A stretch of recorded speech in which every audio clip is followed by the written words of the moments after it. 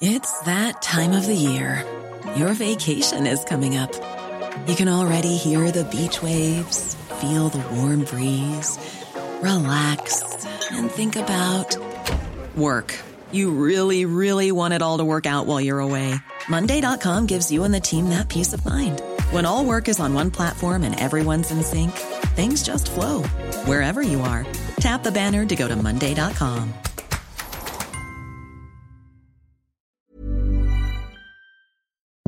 Italy have become the first team to claim all 9 points in the group stage, and Xherdan Shaqiri has inspired Switzerland to their first win. This is EUROvernight update by Optus Sport for Monday, the 21st of June. I'm James Lawrence, and I'll be getting you up to speed on all the latest news and results from Euro 2020. And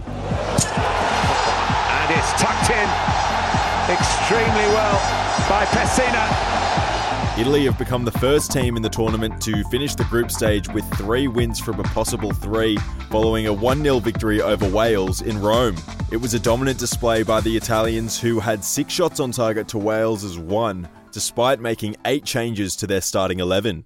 Here's what former Serie A striker John Aloisi had to say about the performance, speaking on Optus Sport's live match coverage. It probably wasn't the performance like we saw in the first 2 games, but another clean sheet, which is another positive for them. And Mancini got to use the majority of his squad. I think he's used every single player now, and that helps, because deeper into the tournament, you're going to need those players. And also, you saw how happy they are. The group are united. They're together because they all feel part of it. And that's a credit to Mancini. It was the Azzurri's 30th consecutive match without defeat, which will now see Roberto Mancini's men travel to Wembley to face Group C's runner-up, while Wales, who have finished second, will face Group B's second-place team in Amsterdam. Meanwhile, in Baku, Switzerland have kept their hopes of progressing to the last 16 alive after a 3-1 win against Turkey, thanks to a dominant display by Xherdan Shaqiri, who found himself on the score sheet twice. Nearly allowed to get another shot off. Zubair. Xherdan Shaqiri kills in an absolute beauty. The win moves Switzerland into third in Group A on 4 points, which, if Euro 2016 is anything to go by, should be enough to send the Swiss into the next round as one of the best third-place teams. Here's what Shaqiri himself had to say after the match. We react after defeat against Italy, and that was very good today. And I'm very, very pleased for the performance from the team. And of course, I'm very happy to help with my 2 goals. Tomorrow morning we'll see 2 more simultaneous kickoffs with 4 more matches taking place. The Ukraine will take on Austria, and North Macedonia will face the Netherlands in the early fixture before Russia take on Denmark and Finland play Belgium. You can catch all of the action live or on demand on Optus Sport.